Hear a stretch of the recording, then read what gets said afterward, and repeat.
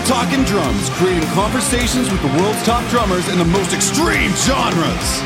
This episode is brought to you by Los Cabos Drumsticks, Canada's #1 choice for drumsticks. They provide the wood you need to make the beats you deserve. Los Cabos Drumsticks. Now with your host, Corey Hoffing. What's going on, everybody? Welcome to episode 52 of the We're Talking Drums podcast. Before we get into everything today, I just want to say, if you guys are looking for some We're Talking Drums merch, the merch that we have up on our official store right now, this is the last chance to get it. So if you want these designs, go check them out now. You can find links to our official merch store in the show notes or in our bio of any social media. So go get that while you can. We will be getting some new merch designs up, but this is the last chance to grab those before they're gone. But also, that being said, we have some new killer merch on the way, so I'm very excited for all of that. This week's guest is none other than Dave Rucki, drummer of Sentinels. Their latest record, Collapse by Design, came out on October 22nd on Sharp Tone Records. It's produced by Randy LaBeouf over at Graphic Nature, and as soon as this record came out, they were on tour with Lorna Shore and Enterprise Earth. Then right after that, hit the road with Born of Osiris, Shadow of Intent, Signs of the Swarm. And coming up, they have a small headlining run of the East Coast, which they'll be hitting Toronto. I'm very excited to see them February 27th at Hard Luck Bar. Hope to see everyone there. And then they head to Europe and the UK with Fit for an Autopsy in May. So, man, these guys are absolutely crushing it. This new record is an absolute banger. It sounds sonically, it's incredible. It absolutely blew my mind. And I think it is mainly because of that glorious bell brass snare that he uses on it. Oh, it sounds lovely. It is worth checking out the record just to hear the snare drum. I kid you not. All right. All right. That being said, go listen to their new record, Collapse by Design. Also, furthermore of that, go check out Dave Rucki's podcast, the Six Stroke Podcast. All right. He has had on some incredible guests and had awesome conversations. I listened to it, and you know what he did? He did a track-by-track breakdown of their record, Collapse by Design. So make sure you go check that out. We talk about that on this episode. We talk about all kinds of stuff, man. We talk about how you need to eat shit to eat glory later, how he almost got arrested with his first photo shoot with Sentinels, how we both love Los Cabos Drumsticks, even though he's on the Red Hickory side, I'm on the White Hickory side, but it's okay. We could still be friends. All right. Here's my conversation with Dave Rucki. Have yourself a wonderful day. Dave Rucki, welcome to the We're Talking Drums podcast. How you doing today, man? I'm great, man. Thanks for having me. I'm looking forward to talking some drums. That's right, man. That's what we do here. Sometimes we talk a little bit of drums, you know. Love that. You got any beverage or anything over there you're sipping on, or? I do. I got a big thing of water and my drink of choice, which I'm sure a lot of people will make fun of me for. I got a raspberry White Claw because I don't know what it is. I don't know if I'm getting to a certain age where beer like just feels like a full meal to me or something, because if I have like anything other than beer or like straight liquor or something, I just feel full and I don't want to do anything. So White Claw, I'm a fan of seltzer, and I like the drink. So that's my drink of choice. That's my bev check for the podcast. Nice, man. Professional here. You always got to have a water handy just in case. You never know when you're going to run out of whatever your tasty beverage is. but you need. That's what I'm saying. You got to keep the chops wet. All podcasters know that. That's crucial. You got to. And I will say, like with the beer, last time I was in Germany, they always equated 1 pint to a loaf of bread. Yeah. I'm not one to eat a whole loaf of bread, so I mean, fuck, that would probably put me out for a little bit. Yeah, but they would always say, like, for every beer you had, it's like a loaf of bread. So if you didn't eat anything today, at least you have a couple beers, and then that's like eating a couple loaves of bread, so you're good. Yeah, exactly. Oh man, that's sick. All right, dude. Yeah, let's talk some drums. You play for a band called Sentinels from New Jersey. Are all the members from New Jersey? We're all from New Jersey except for our vocalist Josh, who is currently in Dallas, Texas. We found him when he was still an Alabama boy. So shortly after we got him, he was like, "Yeah, I'm gonna move to Dallas." And we're like, "Oh, all right, a little further. That's fine." So yeah, we're all Jersey dudes except him. Okay, sick, man, sick. So you're not the original drummer of the band, right? How was it that you came to be a part of this unit? Yeah, that's correct. I'm actually the third drummer in the timeline of Sentinels, but I've been with the band longer than the previous two. So I was in another band prior, and I had met Chris and Thomas, the two guitar players, at some point early on in 2015 when my old, like, I don't know if we played a show together. I'm not sure if that was the case, but I remember going to check them out at my friend's CD release show because I, obviously wanted to support his band, even though I hate to say it, his band was pretty rough. But I went there because the lineup of bands that they had out opening was awesome, and Sentinels was on there.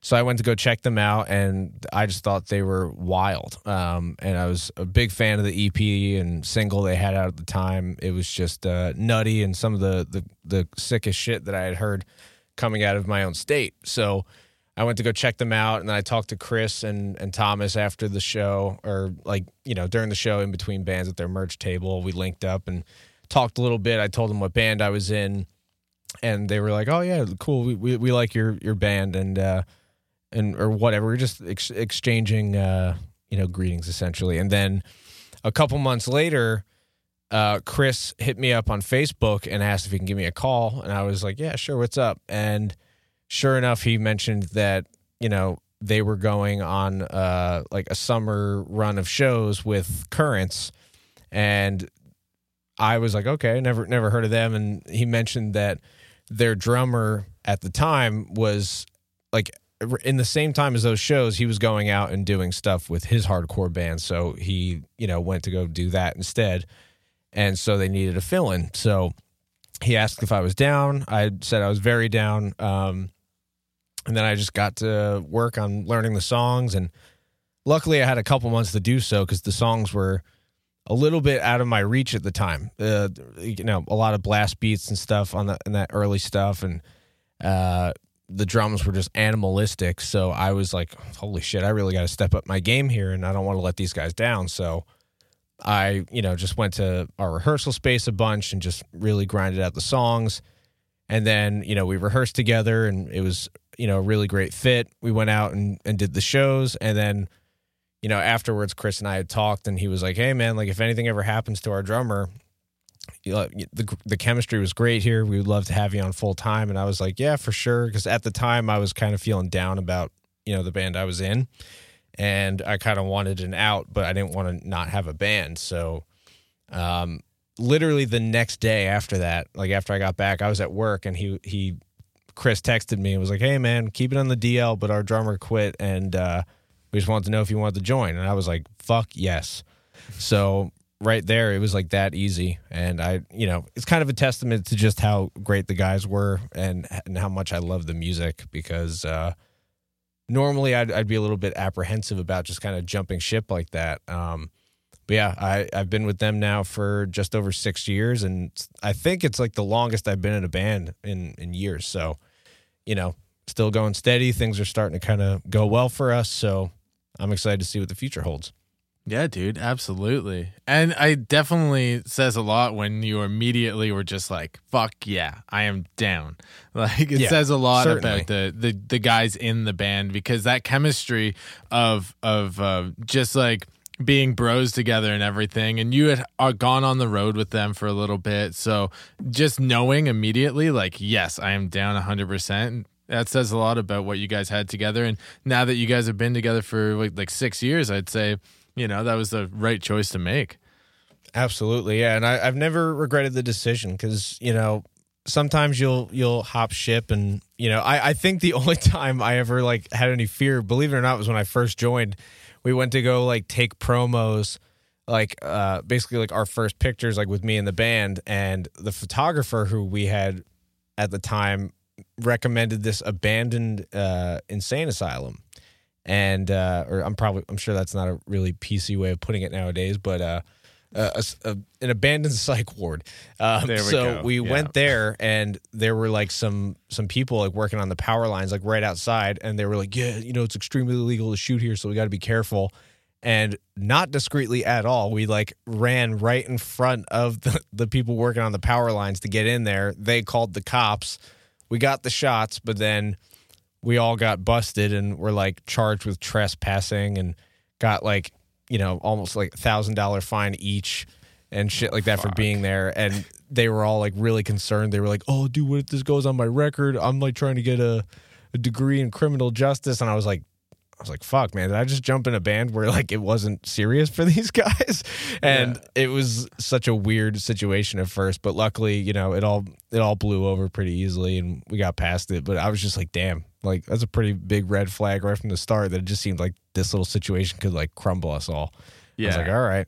But other than that, I mean, it's been great ever since. And I just saw huge potential in the band, and I loved the guys in the band. So, knowing that I guess I wasn't completely like wrong about the band, knowing that like we were able to achieve some success and like get our foot in the door with like some labels and, managers who, are highly respected that, have done a lot of good for us. And, it really made me feel good to know that I made the right choice.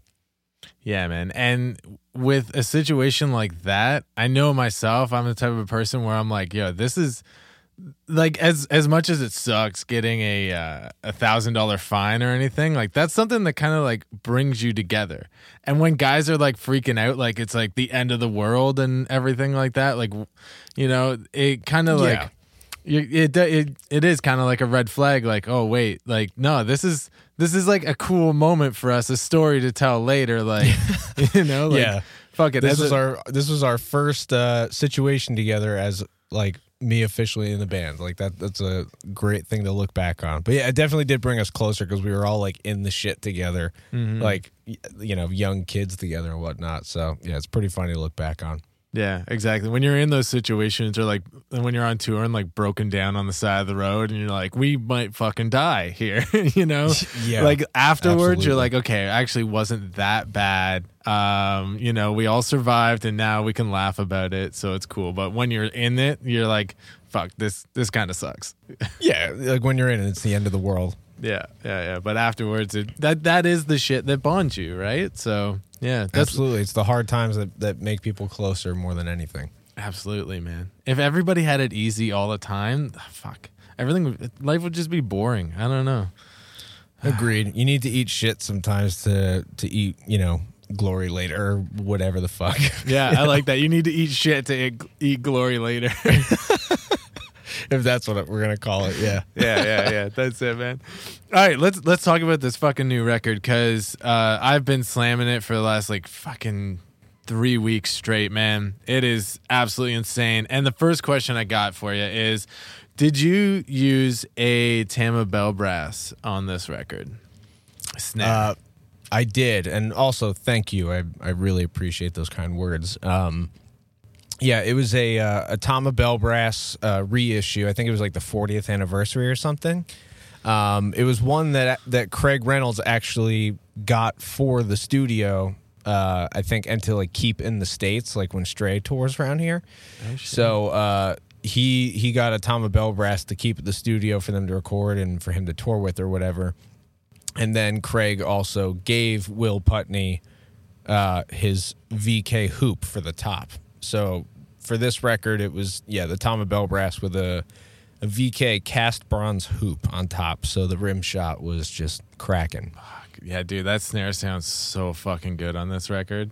Oh, my God. I love it, man. I couldn't believe it hearing it back. I was like, oh, my God.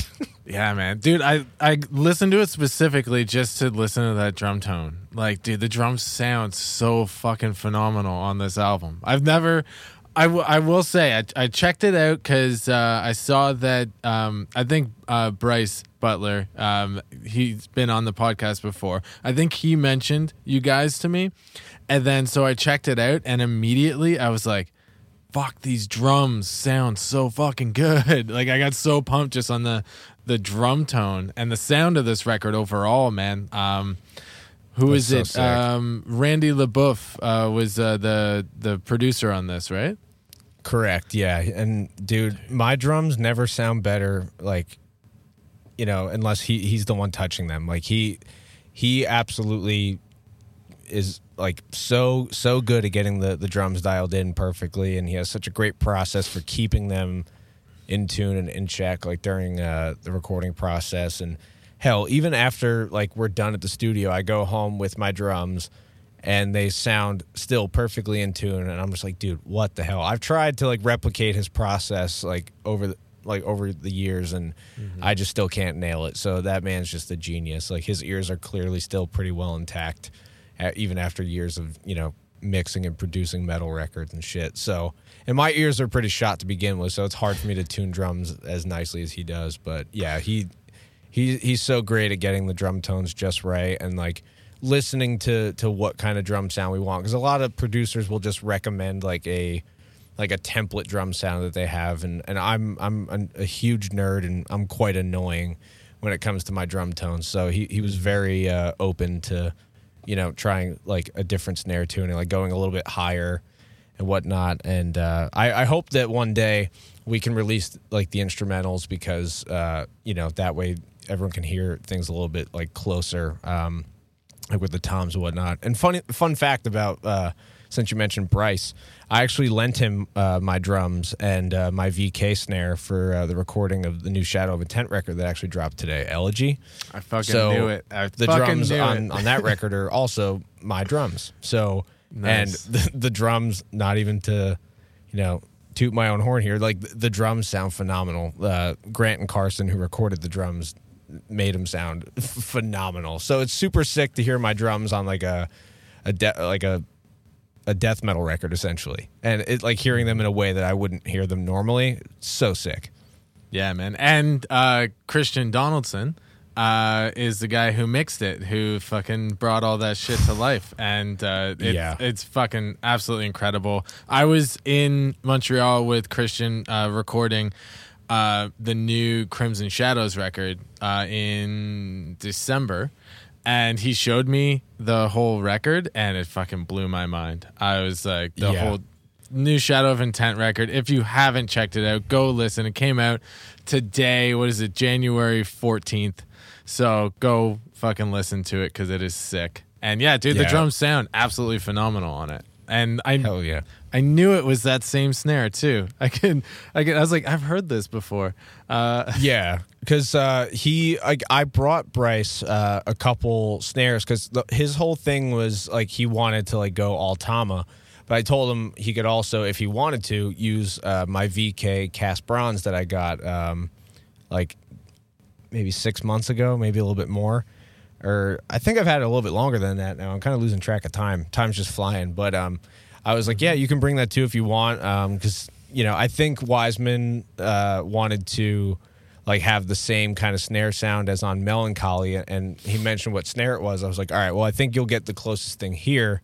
But I also brought him my Tama John Tempesta snare, and then my Tama Star Classic G Maple. And was like, here, if you want to have like all Tama, like these will be like the Studio Magic snares. But I said, but also if you want to break away from it a little bit, this VK will do the job and more. So it's super sick to hear the drums in a different context, especially like handled by all different producers now. It's such a drum nerd thing for me to hear like my drums not only, be like the tones that come from them be loved from all these like esteemed producers and mixing engineers, but like also like to hear them mixed in different ways and processed differently, for different scenarios musically. And so that was a huge pleasure of mine, was to get to hang out with Bryce that day, like during setup, and hear like the raw drum tones, and then hear Christian on the other end of like their Zoom call or whatever being like, damn, that snare is cracking. And I'm like, let's go.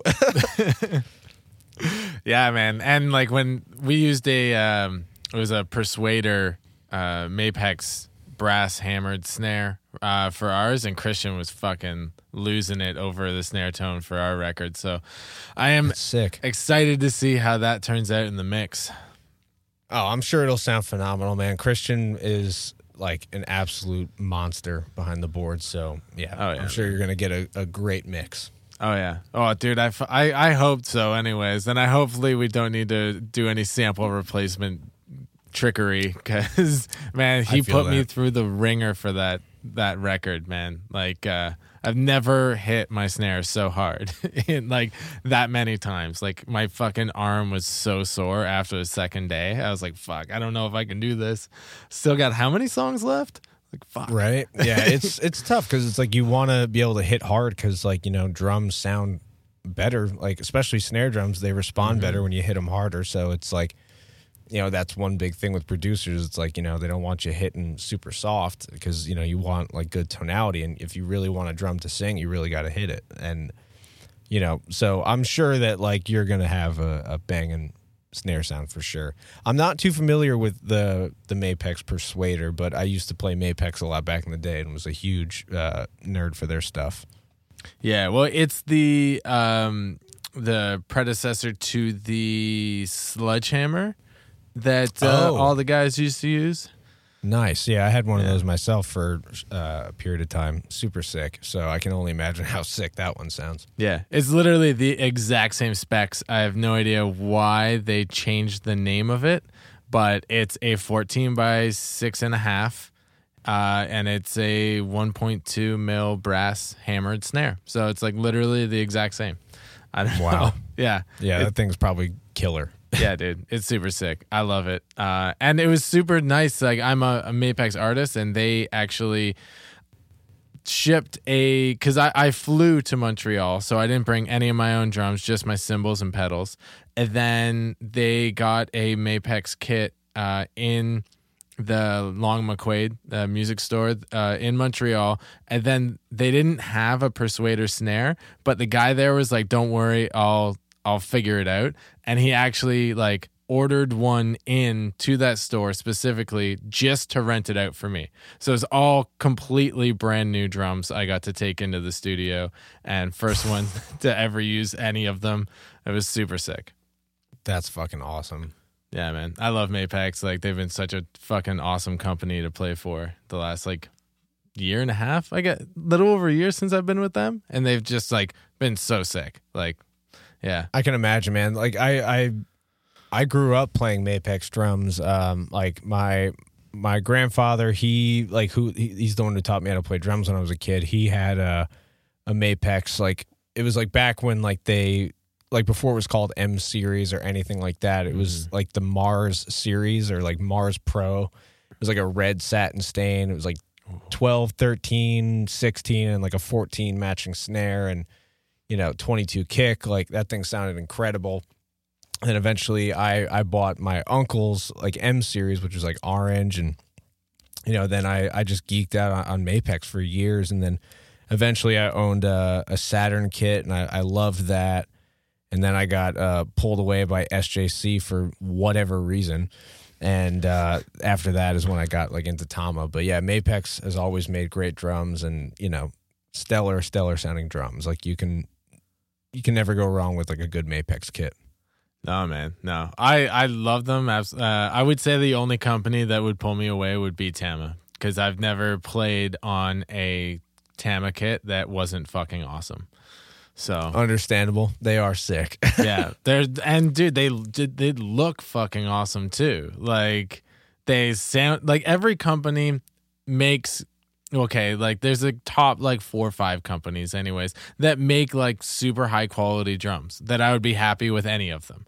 Like for the tone qualities, but the appearance does matter somewhat, you know? Yeah, so, for and sure. having, I mean, you know, we all enjoy like a good looking drum kit as much as we do a good sounding one. So if you can, Absolutely. you know, have both of those elements, then, you know, you can't go wrong.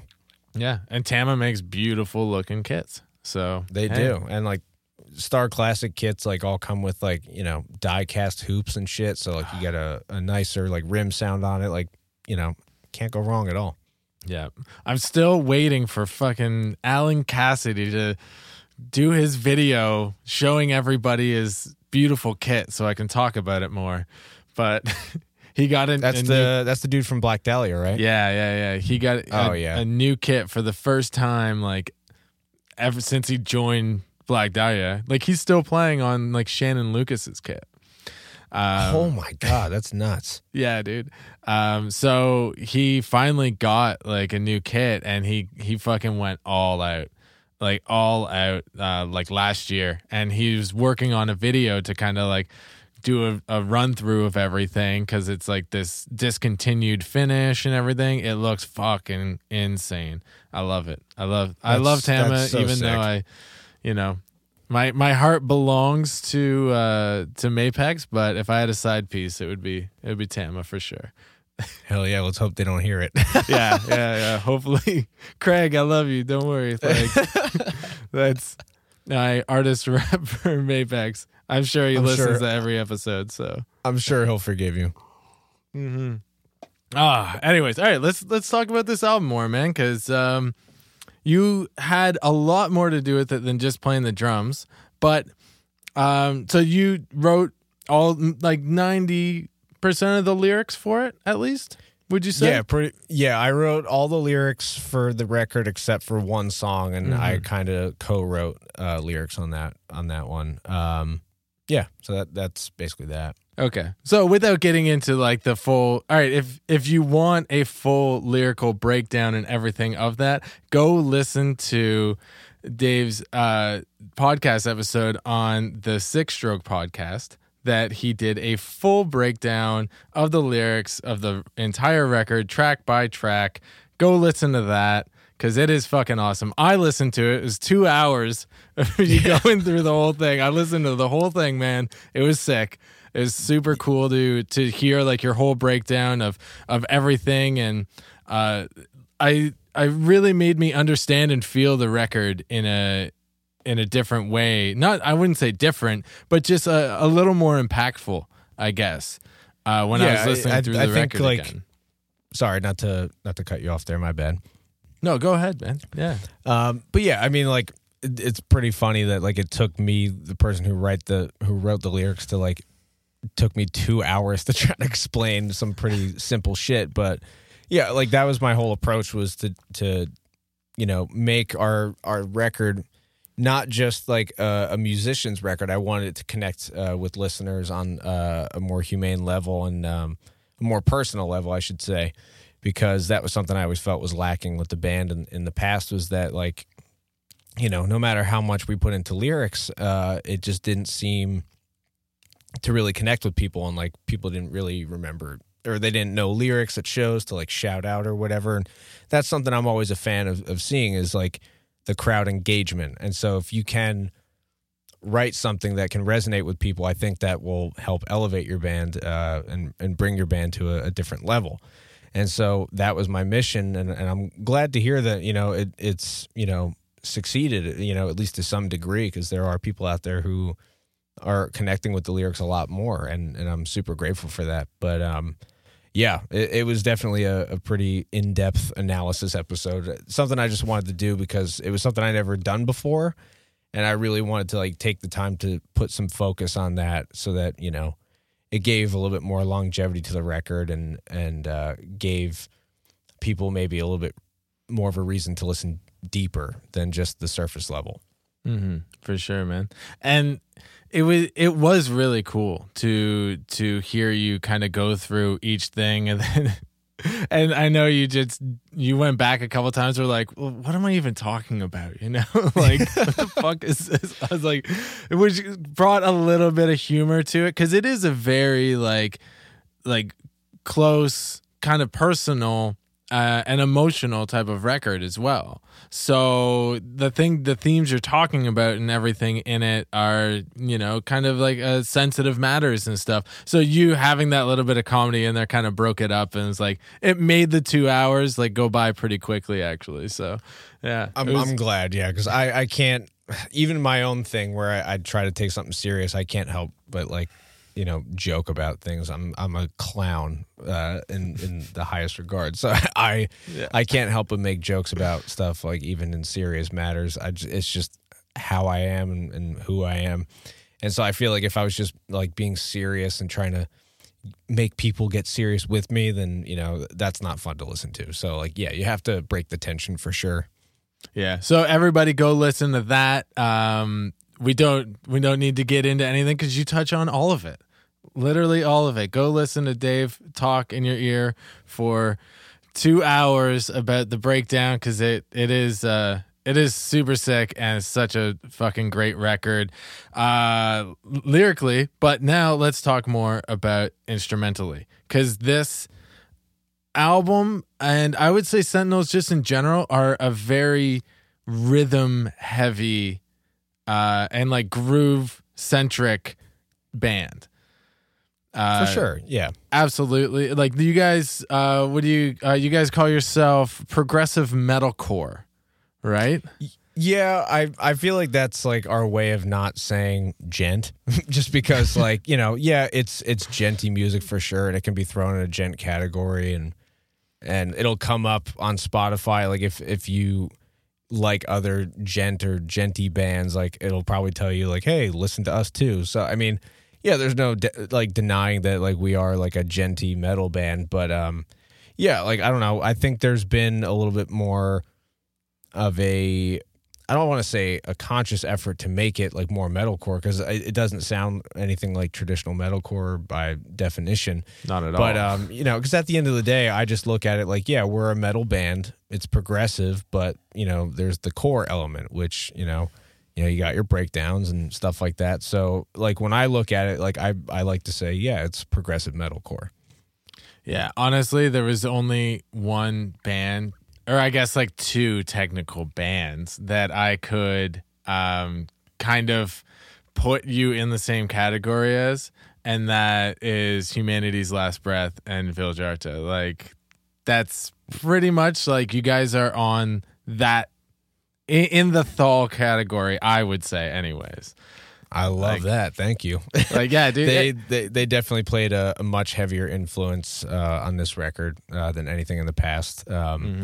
Being that there was quite an amount of time in between the last record and this one, and having a lot more music available to us from Humanities. And I mean, obviously we didn't really get like New Viljarta until like after, like, you know, a week before our record actually came out, but like, you know, we had listened to a lot more Viljarta, and not that like it was a conscious effort on Chris's part or anything. It just kind of came out naturally, that influence and stuff that we're all interested in. So I'm glad that people can hear the influence there for sure.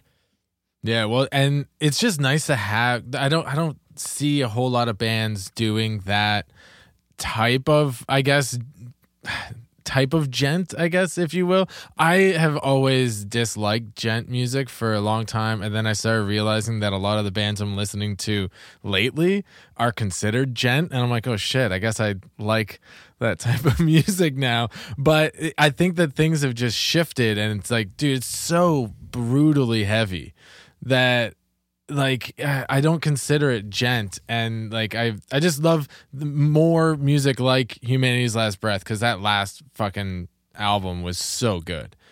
Oh yeah, absolutely. Dude, like I fully agree with that. And to even touch more like on that whole element of like disliking gent, like I understand where you're coming from, because when someone describes a band as gent to me, like, even though I'm like somewhat like pretty much in that genre myself, I am automatically just kind of turned off because it's like you almost know what you're going to expect.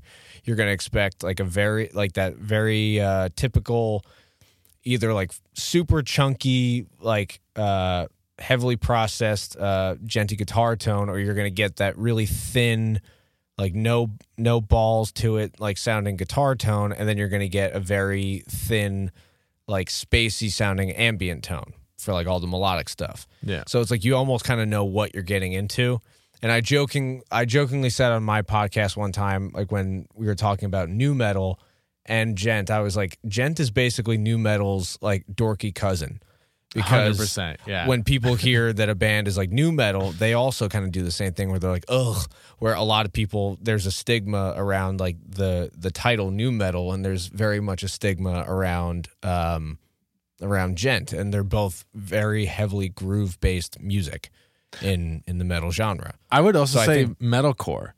Metalcore also has a stigma. Like calling a band metalcore is like, nobody likes to be called metalcore. They think of just scene bands and like kids with swoopy haircuts and stuff, you know?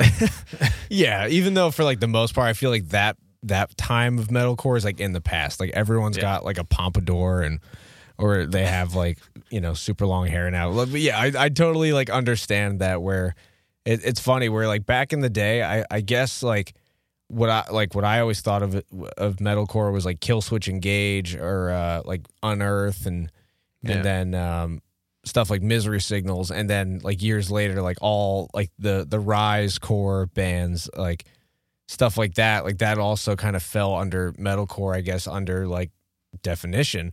But metalcore is such a broad term. Djent is like nu metal, like every title is. So I guess it's just how like the composer or like how they like to view it. Like it's always going to be different from what the public and what the listeners describe it as. Like I don't care if someone calls us a djent band. I really don't anymore. Like I'm over titles and stuff like that. But yeah, it's hard to describe like our specific sound to people because if it's someone in the metal world, I'll go a little bit more in depth. But if it's like an outside listener, someone who doesn't listen to metal, I just tell them we're a metal band. That's it. Because if I try to give them subgenres, like upon subgenres, they're going to be so lost and not know what the fuck I'm talking about. Dude, that's it, man. And like with my band, whenever people ask me, I'm like, do you know Dragon Force? And they're like, if they say no, then I say, okay, well, we play metal. That's it. It's fast. If you know Dragon Force, then like, okay, it's like that, but with screaming vocals.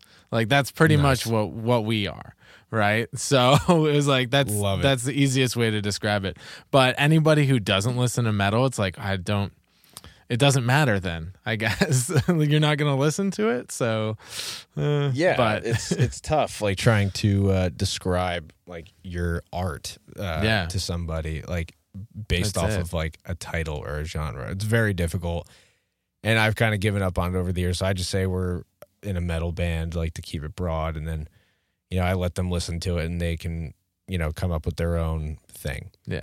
Like, and anybody who isn't a musician, it's like you're not going to understand what is actually going on because, dude, with you guys are so, like, it's so insane, like, how you're constantly doing different subdivisions, and, like, as a drummer, it's insane to listen to. And I checked out some of your videos, and it's even more crazy to fucking watch you play this shit. Like, dude, all right, so quickly just jumping over, you guys have a tour booked coming up in February. I am really, really, really hoping that this still happens. I don't know if it's been canceled as of yet. I didn't see anything. But no, I mean everything's still going as planned. But yeah, I'm nervous, like hoping that those Canada dates can happen. Right, I'm stoked because you guys are coming to Toronto, so I 100% will fucking be there, and because I want to see this shit live.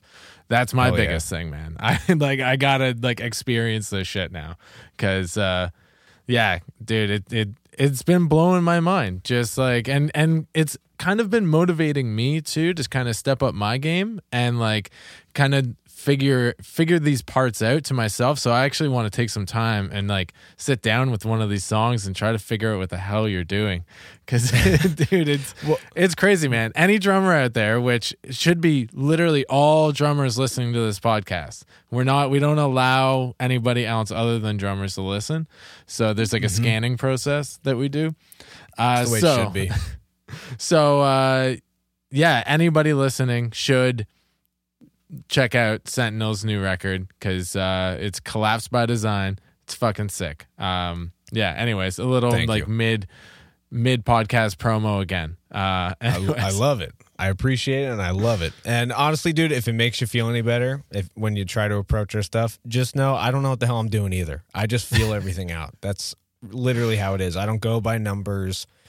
I have my own weird idiotic system in my head of, making sure I'm on time and I'm making sure I'm in the groove. Like my clicks are so fucking weird and screwed up just because it's tuned to how I feel the songs out in my head. Yeah. Like I'm trying to make any metric modulation stuff feel as simple as possible when I'm playing it. Like that may not be the correct way to approach it, but it's just how my brain operates. And so I encourage anyone to, who takes a stab at like learning our stuff to just do the same thing. Mm-hmm. It's not like there's any one way of playing it. Like, it's all interpretation for sure. Yeah, that's anything musical. As far as I'm concerned, anyways, I am not musically educated, one would say. So, me either. So you didn't go to school for drums or anything like that? Did you take lessons? I just, my grandpa and uncle like gave me like the basic, like footsteps, like, the foundation of just playing like some rock beats and songs. And then I did school band in 6th grade because I was told that in 7th grade band is when they start incorporating the drum set, and that's what I had my eyes set on. And when I got to the first day of 7th grade, they fired the whole music department and had a new music department. And they were like, oh, yeah, full drum set's not till 8th grade band. And I was so sick of playing the simple, boring crap that I was playing in 6th grade band. And I was like, okay, well, where do I quit? Because I'm over this shit. And that's the day you dropped out of school and just played drums all day. That's it. Damn straight. No, I wanted to at that point. I was so let down because it was like the one thing I was looking forward to. Mm-hmm. But, and when I look back on it, I really do wish I stuck with it. I kind of wish I had done like marching band and stuff like that and learned, or like got more familiar with the rudiments early on because I feel like I would be like a better drummer and have a better understanding of what I'm doing and maybe would have approached things a little bit differently, but I didn't. So anyone listening who is, say a younger drummer or something like that, maybe in school still or whatever, and they're not feeling school band, just stick with it because, it can really help in the long run. Like some of the greatest drummers like in the world, they stuck it out and they did jazz band, marching band, whatever it may be. And, their hands are flying nowadays, or they have that good limb independence and all that shit. So I highly recommend sticking with it because I didn't. And now I'm struggling to get through stuff sometimes. Dude, it is a struggle. Like I didn't start playing drums till I was 18. So I was already far, like I was right in the headspace of I want to party and hit things and just play fast and it's going to be cool.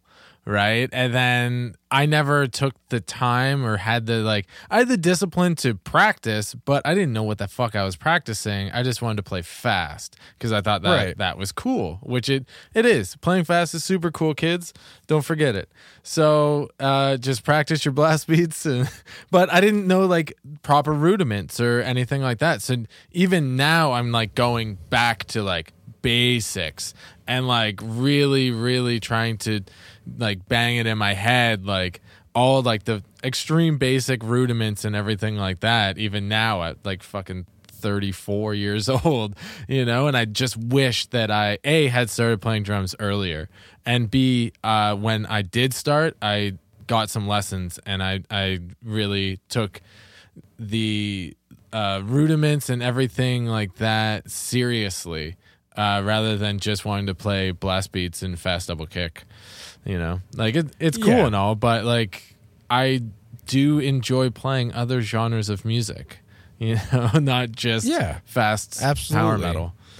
And like, you know, you started by building your foundation, and now you're kind of going back and you're curious about like the or the, you know, the basic like rudiments and all that stuff. So, you know, I don't think there's any right way to approach drums. You know, everybody's different and everyone's going to learn in their own way. And, you know, you and I are in the same boat that way, where like now we're you know, focusing on rudiments and stuff like that and trying to incorporate it better in our music and whatnot. Like, you know, if I had done that earlier on, things would be different. But, you know, this is where I'm at now, and this is how I'm approaching it.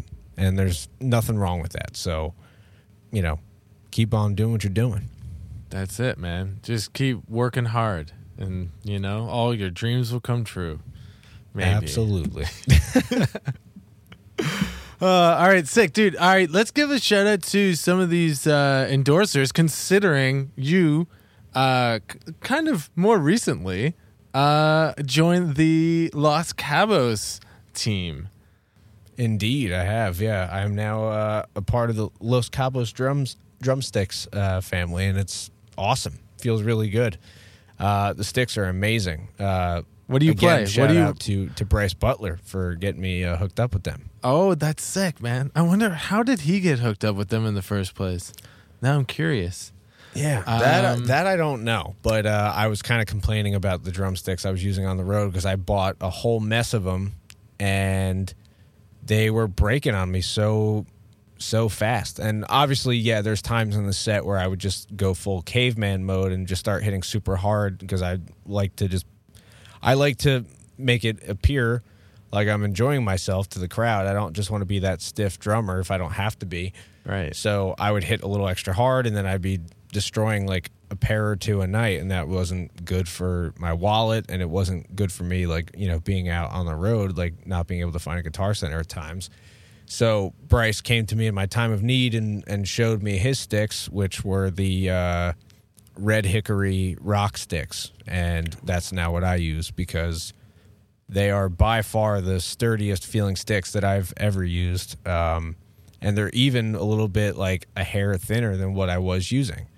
So he really like came to me at that time of need and was like, yeah, you should hit him up. I'll let him know that you're interested, and, you know, it should make the process a lot smoother. And sure enough, it was. And, you know, they got it hooked up immediately. They sent me out a couple pairs to try, and sure enough, the Red Hickory rocks are amazing. So big shout out to them. Love them. Good. They are always looking for more guys to play the Red Hickory. I play the White Hickory.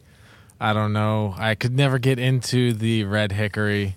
I don't know why, but they just didn't feel as nice as the White Hickory. But man, understandable. I play everything from the Rock, the 2Bs, the 5Bs, and the 55 ABs. I love the 55 ABs. Actually, they're like super cool feel to them. So okay, yeah, but they're not. They're nowhere close to a Rock, like as far as size and weight. I just like them for playing more, I guess, like rock type of stuff, where I want more dexterity in my playing. You do play a lot of ghost notes and everything, though.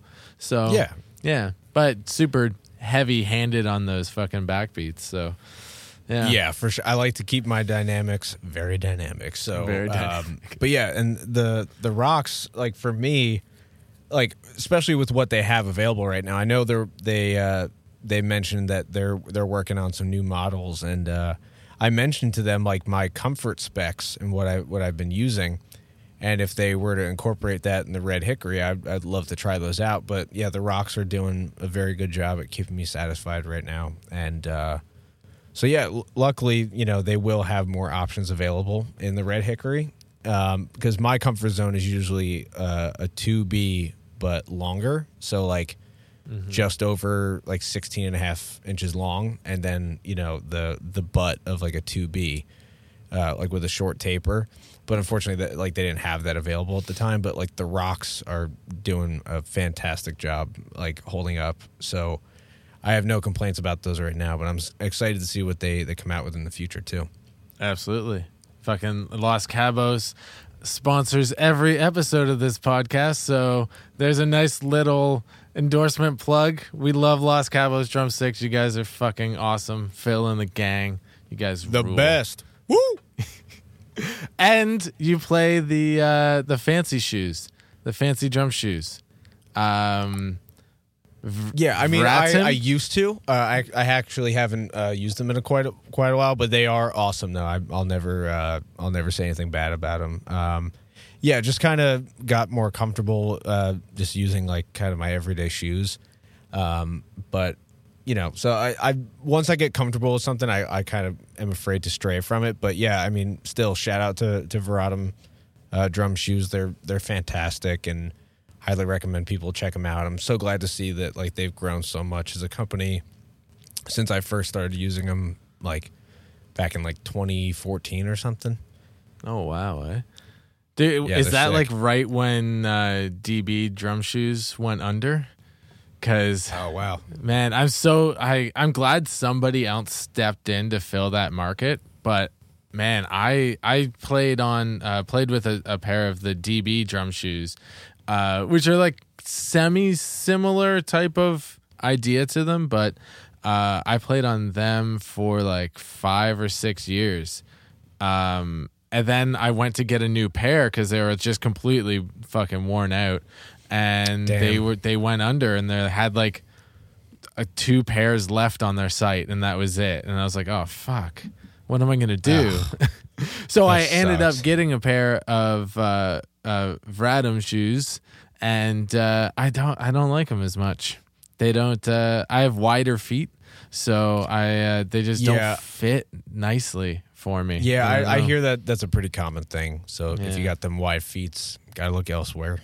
Yeah, that's it. And I have shoes that I've worn for years, but honestly, recently my fucking everyday fucking Vans are perfect. Like I love them now. I don't know. Same. I started just showing up to rehearsal and just sitting behind the kit and playing, and now I'm playing in jeans and my Vans, and it feels great. So I'm not switching it. That's what I'm saying, man. Because like when I'm on tour, like I have stage clothes, you know, Yeah. dedicated just for that, and like so to not only like change out like of my day clothes, but then to also like change shoes. I'm just like, ugh, like is it really necessary? Like I feel fine playing in my Vans. Like half the time, like at home, I'm just like playing in my Vans anyway. So like that's kind of where I was at, and you know, obviously not a slight to Vratin whatsoever. I know a ton of, you know, my friends, like they really feel the most comfortable in them, and clearly they did a great job at designing a shoe that works great for drummers. Like the grip on those things are incredible, but yeah, if you got wide feet, or you know, if you're more comfortable playing in your Vans and whatnot, then you know, just stick with that. You know, everyone's different. I also play swivel most of the time, so the grip on them kind of worked against me to a degree. Interesting. Yeah, and I just found I was just wearing them down. I was like, I need something that is just like kind of more like a blank bottom. So Yeah, yeah, that does for make swivel, sense. yeah, I just want something fucking normal. Now I'm doing more double strokes because like I'm getting old and lazy, so I don't want to play 16ths at 210 for 7 minutes straight single strokes. God, sounds like a nightmare. Yeah, dude. Oh man, playing fucking fast power metal type stuff is just like, ugh, goddamn. Why did I write these parts? Right, dude. I so badly like, because I love you know, deathcore and death metal, like faster styles of drumming and stuff. I so badly want to play double strokes, and I just cannot achieve it. Everyone's like, oh, you just got to really dedicate time to it. I'm like, anytime I do, it just doesn't come out right. But I swear, the 2 times that I've done it successfully, it was on other people's kits with like their pedals. Like I can never do it on my own. And I have Trick Pro 1V Bigfoots, and those like should be perfect for it. A lot of my friends who use those absolutely dominate doubles on with those pedals. Yeah. But the 2 times I did it was when we were on tour with Signs of the Swarm, and we, you know, their drummer was like chilling, like eating, and he was like, you want to just go like sound check the kit for me? I was like, I would love to, because no matter what, like how different our setups are, it always just excites me to get on someone else's drum kit. And I feel like a lot of drummers can say the same. Absolutely. So I hopped up on the drummer at the time's kit, and I just got up there, and he had the Axis pedals, and I just decided to give it a shot, and effortlessly I was doing doubles, and I was like, oh my God, what is happening right now? I was so thrilled. My whole band was looking at me like, holy shit, you can do it. See, now we're going to write deathcore shit. I was like, no, we're not doing that. And then again, when we just did that tour a couple months ago with Lorna Shore, it was the same thing. Austin, I think he was getting something backstage, and Adam was like, all right, hurry up. We need a drummer up here to finish sound check. So I hopped up, and I got on the kit, and I did like, snare, hat, kick, and just decided to give it a shot. And once again, effortlessly on Axis pedals, I just was able to do doubles. So like I'm considering getting a pair of Axis, even though I'm really not a fan of how lightweight those pedals are, just to like experiment and try to see if I can rip doubles. Because if I can, who knows? Maybe I can incorporate it into Sentinel's music in the future, like when it comes to a faster bit. But at the same time, I try to stray away from making us more of a deathcore band, because I know that's not what we are. So I don't want to confuse people even more on what genre we are. Yeah, really, right? I think at this point, like, you kind of got it locked in, and you're able to achieve everything that you need to. And I would say even more with this music. Like, I don't know. Everything you're doing is working, so don't put too much stress on just trying to go fast, I guess. No, and that's the thing, is because I never really stress on going fast. So like that's like my prairie on the other side. I'm just like, I want to get there, but like I have no need for it. But it's more so just the want to do it, just so I can say that yes, I can play notes that fast. Yeah. See, so. I play on. I have two main sets of pedals, and one is the Axis longboards, and then I have just like the super like old like A12 or A21s or something like that. And then I have a set of trick dominators that are my like main pedals, are my tricks. And I find I can do doubles on my tricks, but it's very difficult on the Axis.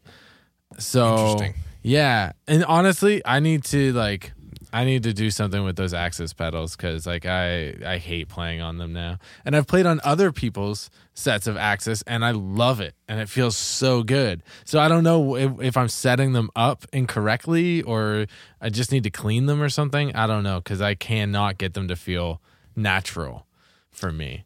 So, but yeah, I mean, take the pedals, to like whatever friend's kit or whoever else that like when you're sitting down and you're like, okay, this feels good, and like try to just match their settings, if anything, and see if it works for you, like with your own pedals. And if it's not just that, then maybe it is like an issue of like needing deep cleaning or like replacement parts. Because that's the thing about us drummers, that every guitarist who says, oh, I wish I played drums instead. No, you don't. Yeah, you got a lot more shit to worry about. It sucks. But it's just, it's who we are now. And it's our cross to bear, is dealing with a million pieces and replacements for every little thing. So yeah, we won't even stick with your axes and shred away. Dude, I want to be a guitar player. Are you kidding me? It's so easy. Like, I don't say it's easy to play, but like everything else about the instrument, like the physical playing of it and learning the instrument, whatever, like I'll worry about that later, but everything else is just so easy. Guys just show up with a case. That's it, and then whatever. They can have like now you can just get pedals, and that's your whole amp. Like, seriously, dude? Fuck off. Pretty much. It's fucked up. Yeah. Meanwhile, like, dude, if I can't just show up with a set of sticks to a gig. Like, nope. That doesn't work like that. No. Fuck. Dude, my brother sent me a clip from like this meme page on Instagram. It's like it's pretty much a meme page, I guess. It's on Instagram. It's called Catatonic Youths. And it's just a bunch of clips of like really, really, really bad bands or bad live performances, or just like things that like kind of just make you wince, I guess. And they posted on their story one day. It was this like death grind band or something like that, and the drummer was playing on like a little like pad, like not like a pad with sticks. It was like an electronic pad, like just hooked up to the PA, and he's just playing blast beats, like touching his little like the module or whatever the fuck he was doing. And I was like, oh my God. Not only does that dude have the easiest setup of all drummers, but that's just awful. I'd rather have my tons of pieces than get up on stage with like a little computer or a little device, like playing drums. Like they were playing on a festival stage, like in front of a lot of people, and I was like, "This is your act? Like this is what you do?" It was so painful to see. And so it's funny. It's like a double-edged sword. We're like, we hate carrying all this shit, but we'd rather do that than be that guy. Dude, and I play like 2 kick drums. For the most part, I've always played 3 racks, 2 floors, and like rack setup. Like I like to have a big kit. Like I need my kit to make up for something, right? But I would always carry. I would never complain, no matter how many stair carries. Which your Toronto date is at Hard Luck Bar. If you guys want a hand, it's a 3 flight stair carry. So I'll help you guys out if you want. In the winter too. Fuck. Dude, so it's like getting punched in the face twice. Yeah, dude. February 27th, it's gonna be cold as fuck. It's gonna suck. God. Yeah. Anyways, it's so I'll never complain though about carrying my kit upstairs, man. Or carrying it in anywhere or whatever. Everyone else would complain about it, but it won't be me. So I love having 2 kick drums and having a 6 setup. I bitch at all my friends who and they know exactly who they are, who have these tiny little like punk rock setups, yet they play in these like big metal bands. And I'm like, guys, come on. You're like selling out all these fucking rooms like 1,000 cap every night, and you're playing on a fucking 3-piece kit. Come on. Like, I mean, do they do it with ease, or is it difficult for them? No, like they play well on it and stuff, but like if they should, I don't know. I think that they should have, a bigger kit. Like, come on, at least 2 kick drums. Come on, at least 2 kick drums. Like yeah. the biggest and the heaviest part to carry. Yeah, it's fine, dude. I have offered to drum tech for them like multiple times, so I don't care. Mm-hmm. The offer still stands every single day. Like, just, you want me to drum tech for you? I'll carry all your drums. I'll make them sound beautiful. You don't have to lift a finger. All right, treat them like gods. It's fine. You're a nice guy. Yeah. See, the most annoying part about my setup is the hardware. Yeah. Because my shit is like super like in depth, like all over the place, things pointing out everywhere, because I like my cymbals and everything to be in a certain spot, and I like to have an array of cymbals, but like with a pretty minimalist tom setup. So I have like 1 rack like up top, and then a floor tom on each side. Oh, cool. And my snare and my kick. And then I have, all my cymbals, which I have my hi-hats, 2 crashes, my china, my ride. But then I have a splash, 2 bells, and a stack. So it's like, it's a lot more cymbals and drums for sure. And I just always kind of looked at it because when I was a kid, I was extremely obsessed with Mike Portnoy, and I had his DVD in constant motion. And the whole second disc of that DVD was him like focusing on like the work he did with his side projects and like the different setups he would use for that. So even when he used like tiny little like pieces like from his like big drum kits for like these sessions, he still wanted a big array of cymbals. And I always liked that and respected that, because then you get more textures and a wider array of sounds. Because I don't know, I'm not that kind of drummer who is like totally cool with just playing with 2 crashes, hats, a ride, and a china. I like my little bells and whistles, because I feel like that just makes the overall drum sound and like the approach to writing drum parts a little bit more creative or a little bit more expansive.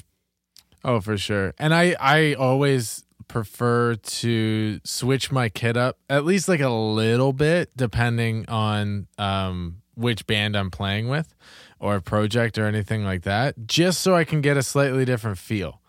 Right? Like Definitely. even if it's like the same like type of metal, I still like to switch like something up within the setup just to give it something different. So I know that's like, no, it's this band, so I'm using like a different splash or something, even just changing out one cymbal, can make a world of difference for me personally. And 0 people are going to notice in the crowd or listening to the album, but it's for me, Definitely. And I want to do the same thing sometimes. I want to switch things up, and I'm like, I don't know what to switch up. And also, like, I don't have much room for switching things up because, I don't know. I always get afraid if I change my setup dramatically, or at least I move one cymbal from one side of the kit to the other, then, like, I'm going to have to relearn, like, the motor functions on, like, how to play this part, but in a different way. I don't know. It can be a little daunting sometimes, like approaching things with a different setup, but it's something I need to do just so I don't get like stale or stuck in the same spot or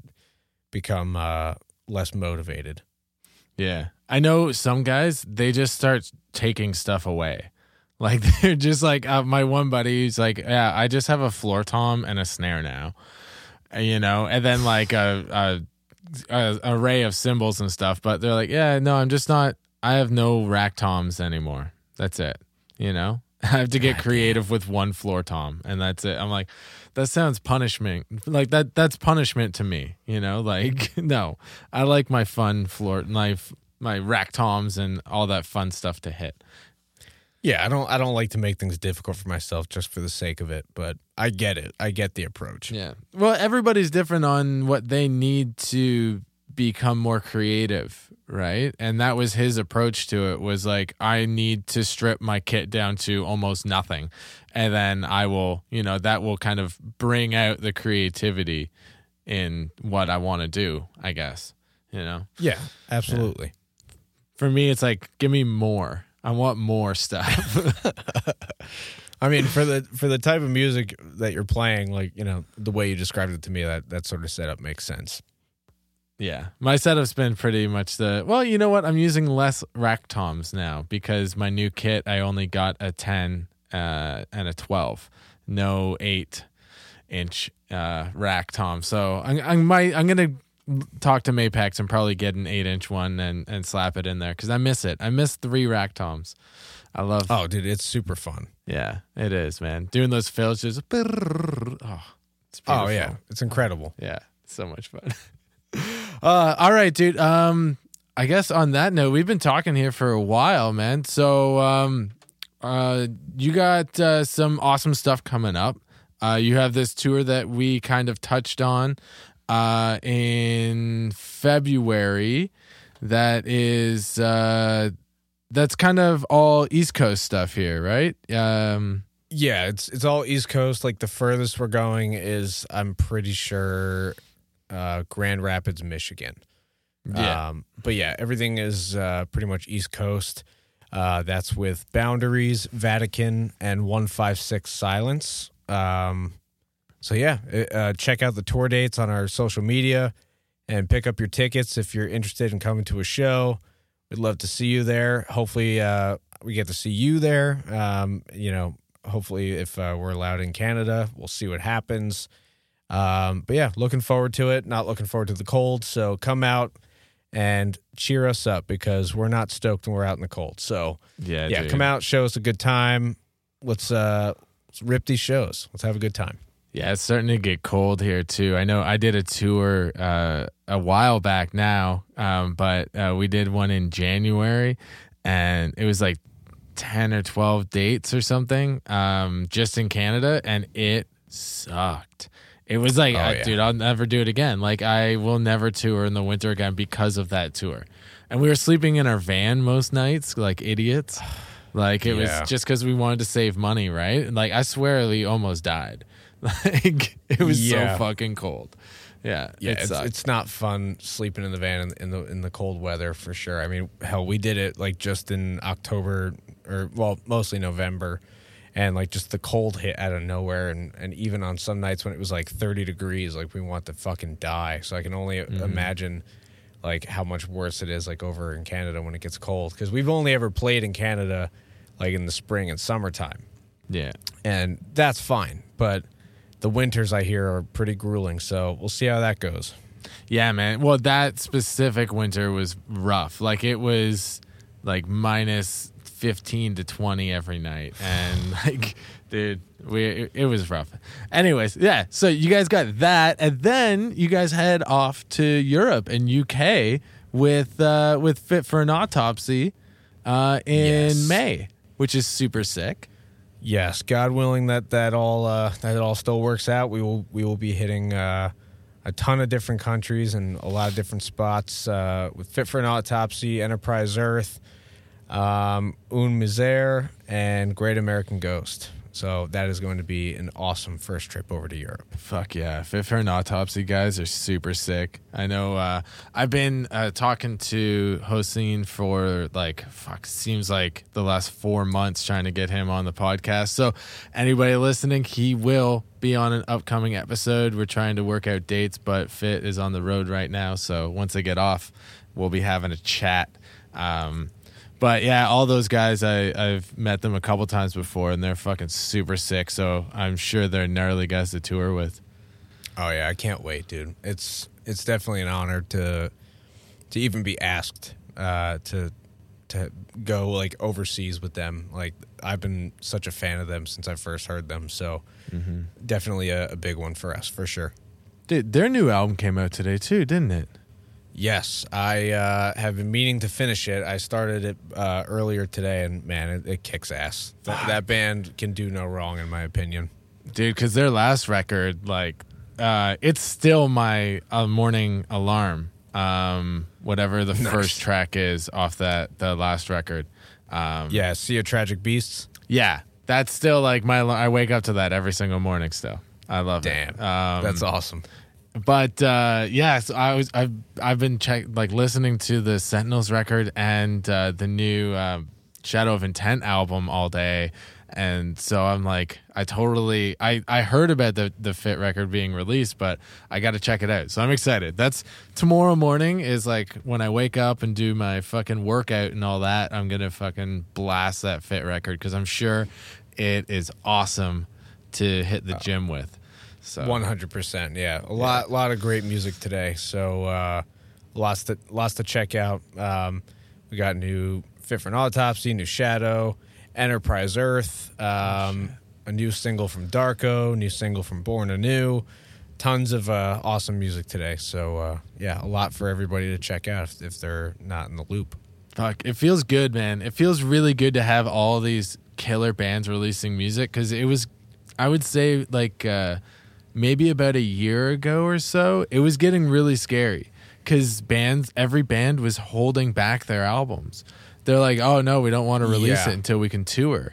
And I remember talking to some people that's just like, there's going to be a Friday where no metal bands at least release an album. Like that's a scary fucking day when not a single album in the metal genre at least like comes out.